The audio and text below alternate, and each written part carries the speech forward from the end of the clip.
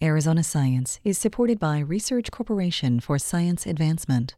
For AZPM, I'm Leslie Tolbert, Regents Professor Emerita in Neuroscience at the University of Arizona, and this is Arizona Science. Our guest today is Zac Guido, Assistant Research Professor in the Arizona Institute for Resilience.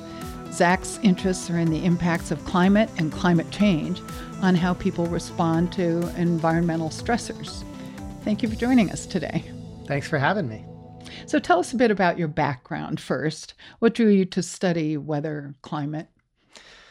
Well, really, it was just an interest in the outdoors. I started the pursuit of science as a geoscience major for undergraduate and just liked the adventure of it all and seeing new landscapes and really observing the natural world. And that took me to a geology degree, a master's degree at the University of Colorado.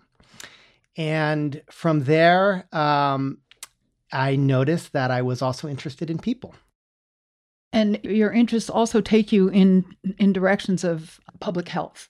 There's a lot of different ways that weather and even longer term climate affects health. One of the ways that I've more recently spent some time thinking about is the element of heat, which is particularly relevant to us in the Southwest, particularly this year.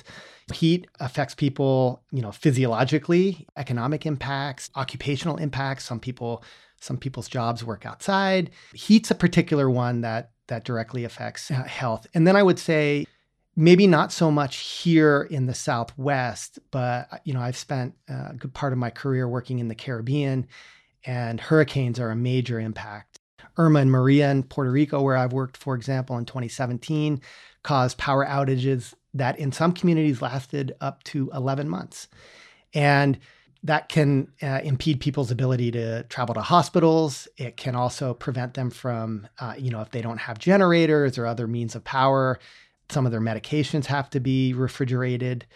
So there's a lot of different pathways for climate, hurricanes, heat, frost, or freezes on the other side of the equation matter for people.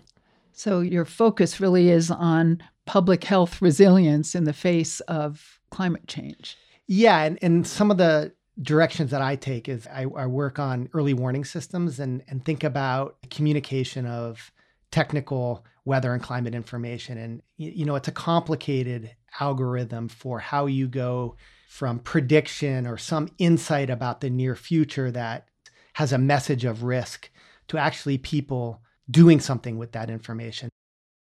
So tell us about something you do that I find quite fascinating. Tell us about your annual rainfall guessing game and what you expect for this year's monsoon. Yeah, thank you for bringing this up. It's really a pet project called the Monsoon Fantasy Forecast.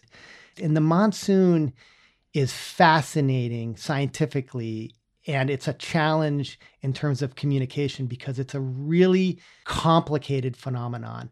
But the flip side of it is most people in the Southwest get some enjoyment out of it. It binds the region together in some way. Everybody's sort of interested. We wanted a way to talk about the climate in a very positive, hopeful way.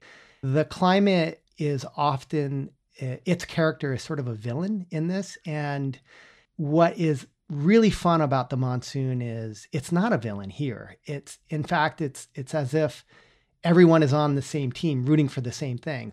It's a way to, I think, engage with people in a very positive, hopeful way. And while the monsoon is difficult to predict, there is some information out there that you might try to use to hedge your bets a little bit. It's not great, but it's there. And so some people that really get into it become these active participants, active information seekers, and hypotheses would be around, well, whether or not that changes the way people perceive or think about the weather and climate and have that change influence their behavior in other ways. That's an active research question. Well, thanks very much for this deep glimpse into monsoons and, in general, weather forecasting. Dr. Zac Guido is an expert in climate change and in understanding how changes in weather and climate affect and even drive important public health decisions and other decisions in our lives. Thank you for being here. That was fun. You can listen to this and all Arizona Science conversations at azpm.org/Arizona Science. I'm Leslie Tolbert.